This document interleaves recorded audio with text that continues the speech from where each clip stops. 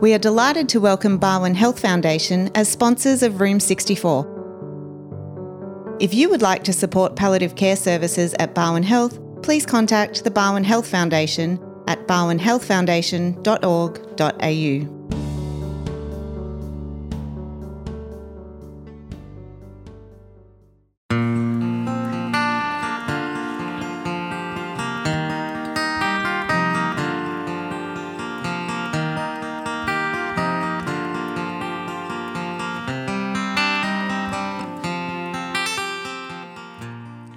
Welcome to another episode of Room 64. We've got a couple of special guests with us today, Tonya and Owen. So what we're going to do in today's episode of Room 64 is I'm going to hand it over to Tonya, and Tonya is actually going to interview her son, Owen, about their experiences with palliative care quite a few years ago now. Thanks, Christine. It's really nice to be back. So as Christine said, I've got privilege of interviewing my son for this podcast. We're just going to have a bit of a chat about our experience and what we went through in the hope that it might resonate with some people that are listening and some young adults or children that are going through the same experience as well. So let's start off. How old were you when Dad passed away, when he died? So I was 7, or turning 7. 6, I think, yeah. Yeah. So what do you remember? What memories do you have about Dad? I remember a lot of Lego building. Mm-hmm. I remember a lot of drums in the morning and throughout the day in the big blue shed in our house. Yep. Our old house. I remember a lot of him sitting at his desk and doing all his music production and all that. There's also playing video games with him as well. Mm-hmm. Yeah, just him being around a lot. Yeah, I think that was one of the great things about the time that you got to spend with him is that Richard worked from home a lot, and so that was really good that he got to spend a lot of time with you and that he was around a lot. And it's funny that you say about the drums and the music. So Owen plays drums as well, following in his dad's footsteps, and he also does a lot of music and into production and things like that as well. So ironically, it has morphed some symbiotic, strange relationship that you've picked up on that. And that was something that, obviously we encouraged, but it was never something that, we forced you into. And it's just that you, liked the same things. At 6 years old, I never thought I would be doing this right now. That's right. Yeah, exactly. Yep. Do you feel connected when you are playing drums and, doing music stuff? Yeah, definitely. It's kind of like a surreal feeling. Like every time I'm behind a drum kit, it just feels like a weird link. Like he's not here now, but it's just a weird connection. It's it's so weird to talk about. Like it just feels so strange. And now that I want to do more music production, it's just such a weird feeling. But it's definitely comforting feeling this way, knowing that someone doesn't have to really be around to have a connection with them. Yeah, it may not be physical, but it's definitely very emotional being connected like this. Yeah. And that's a really good point, I think, that you make, that when someone has died and we remembering them, and as time goes on, it's always good to know that whatever works for you in terms of that connection and memories can start to fade sometimes, but if you've got something that's makes you connected in that way, then that's really good, and that's a way for his legacy to live on in you as well. What do you remember about the time? So for those that may not be familiar, Richard was diagnosed with stomach cancer when he was 35. It was 7 months between diagnosis and the time that he passed away, the time that he died. And he was at home for most of the time, didn't really want to be in hospital. So we had the amazing staff at Barwon Health Palliative Care and accessed them to be able to come out. So the nurses that came out, Jen and Andrew and Jill, were great in coming out and visiting us regularly. What do you remember about the time when he was sick? And what memories do you have around that? I don't think I really processed a lot of it when I was younger. It was a little strange having people visit all the time, and I think Dad was taking trips to the hospital and all. But yeah, like I knew something was going around, and I didn't really know what cancer was back then. But yeah, like I knew something bad is happening, and that was just something that I had concerned about. It didn't really affect me too much, just because I pretty much suppressed like all crying and everything. But yeah, I just remember him being in bed a lot. I knew his hair was falling out and that, but I didn't know that cancer was doing it. But yeah, I think it hits more now, knowing all this, rather than back then, because yeah, I didn't really know what was going on. Mm.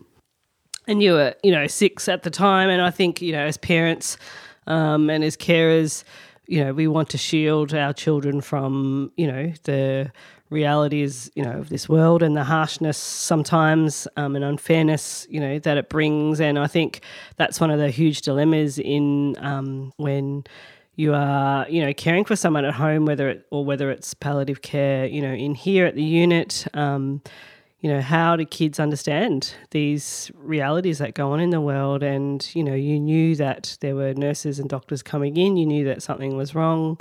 And, I was very, I think, conscious of, especially with you more so than your sister because she was only 1. But, yeah, telling you, the real facts and using the real words, the terminology and but also showing you that, this was a time where we, weren't sure what was going to happen either. And you often saw us upset. You often saw us, busily doing things, caring for him. And I think that was really important, in hindsight, I think, to be able to expose you, to those type of things. And it was at home. This was our home still. This was still where you lived, but you were able to see those things, in real time, in real life. And hopefully, didn't scar you too much. But I think it was really important to, be able for you to know that it was still your home. We still tried to, give you as much routine as possible.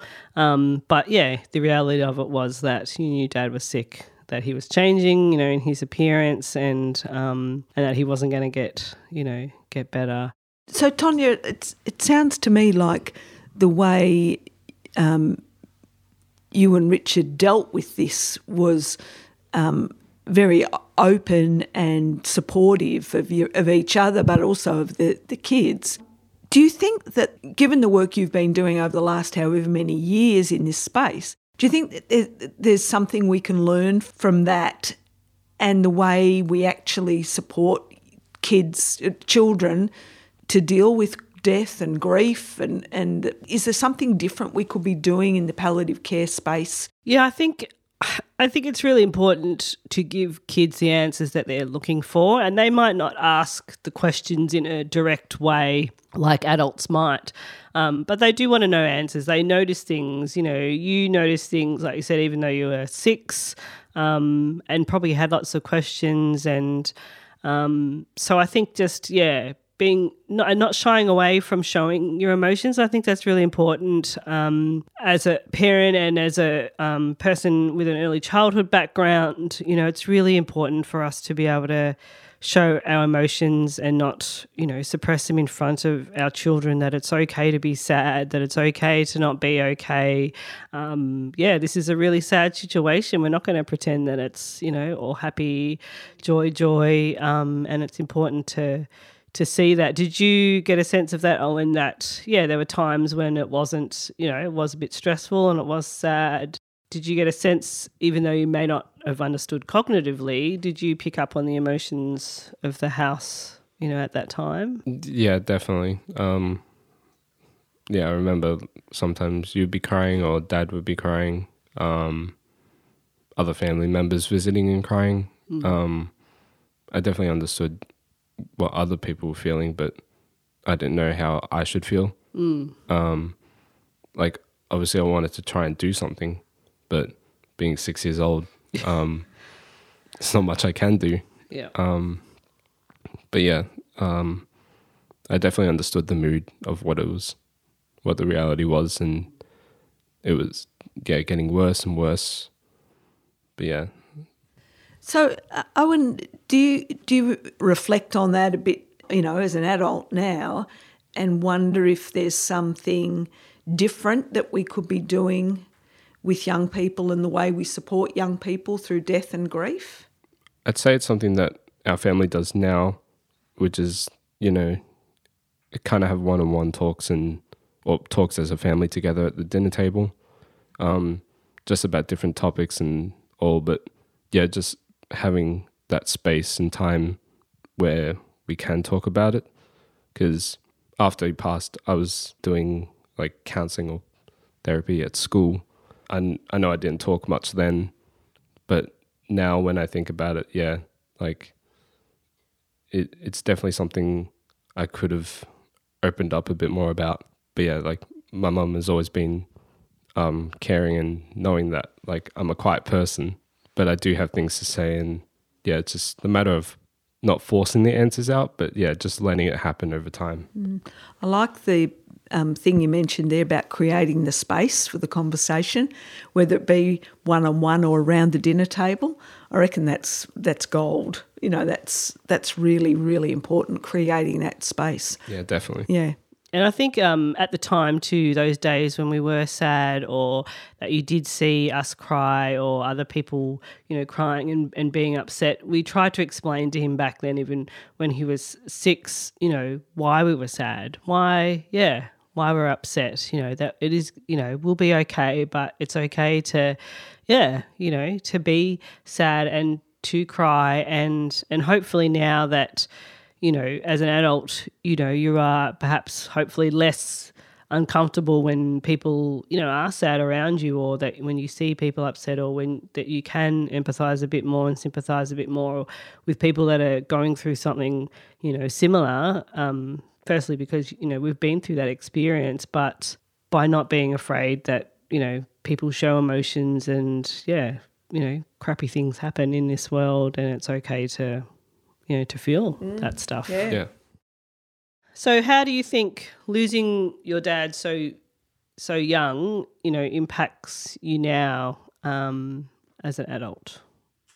I think it's affected me 10 times more now than it did back then. Just seeing photos and videos of him when he was younger, and our family photos and stuff back then, it just hits a lot harder now. There's been nights where I just think about him and I start bawling my eyes out. It's a really tough thing to think about now. Yeah, there's just a lot of brief memories that pass through. Because nothing was really clear, and it's 12 years ago.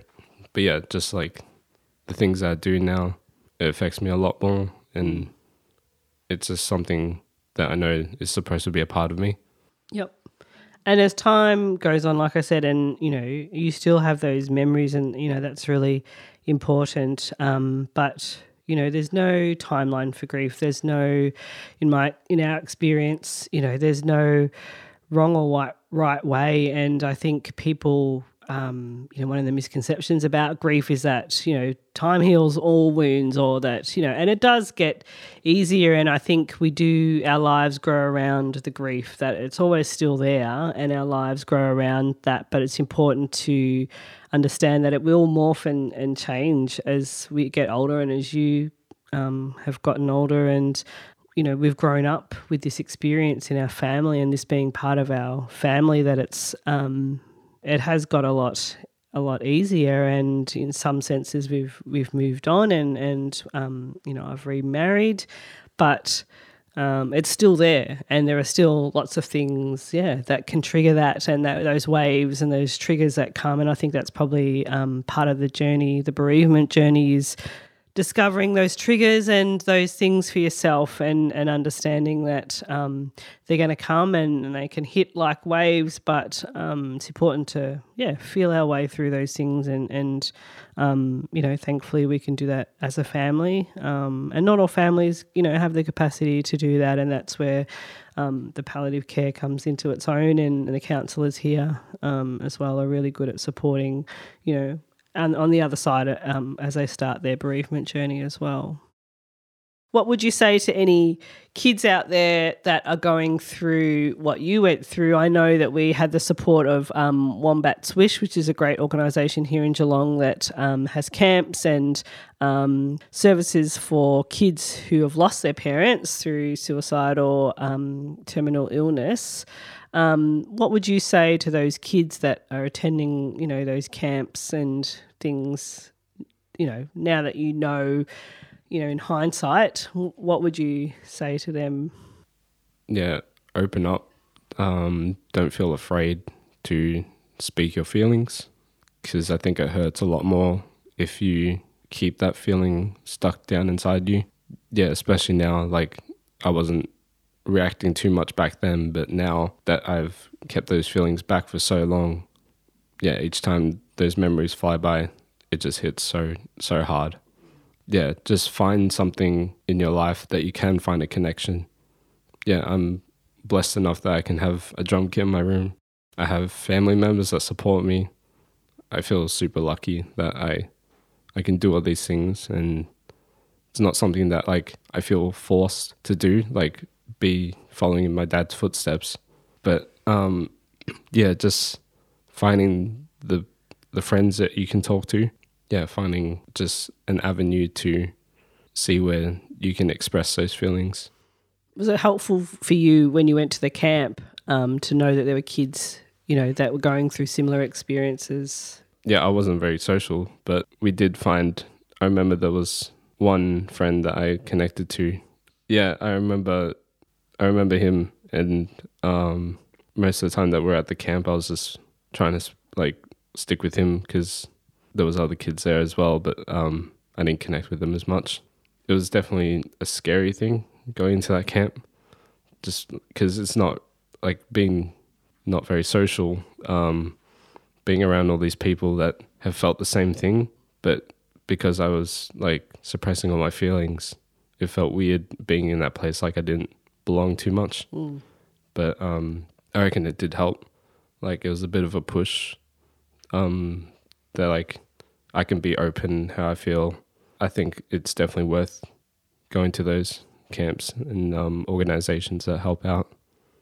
So Wombat's Wish is an organisation specifically for children, is that right? Yeah, specifically for children that have lost parents, and it's a non-profit organisation down here, and there's a similar one called Feel the Magic, which is up in Melbourne as well. But they specifically deal with for children camps, and they also run sometimes programs in schools and provide some counselling and group therapy for kids that have lost parents through various circumstances. So, and the camps were just for the kids, or were they family camp? Yeah, so it's family camp. So surviving adults and carers went along. So and it was just a weekend down in Anglesea. And so the kids went off and would do activities, and then the adults would go off and have some group sessions and, you know, talk about stuff as well in their own space. We found it really good. I think it was only like 4 or 5 months after he died that we went, but they run them every year. And I think now they're starting to get into regional Victoria too, which is really, really good. But it just happened at the timing, of the next camp. And I think that was through palliative care, possibly Barwon Health or services that we alerted us to Wombat's Wish. So we thought, it was a great opportunity. Yeah, it's not for everyone, but I think it was for free. You know, they have sponsors and businesses around Geelong that sponsor them to be able to raise money to put these camps on. So, you know, we took it as a really good opportunity, even though it was early on in our grief journey. I think, it was something that, we definitely benefited from. Go if you want to. Thank you so much. I think we'll wrap it up. I just think it's important to say to both of you how lucky we are to have had you in today's episode. It's been great hearing from you, Owen, and really, really appreciate your time. Yeah, that's all good. It's been terrific to hear what you've got to say, and there's been a number of little words of wisdom in there for all of us, I think. And my favourite one was the creating the space to have the conversations about grief, and I think that's important for all of us to remember.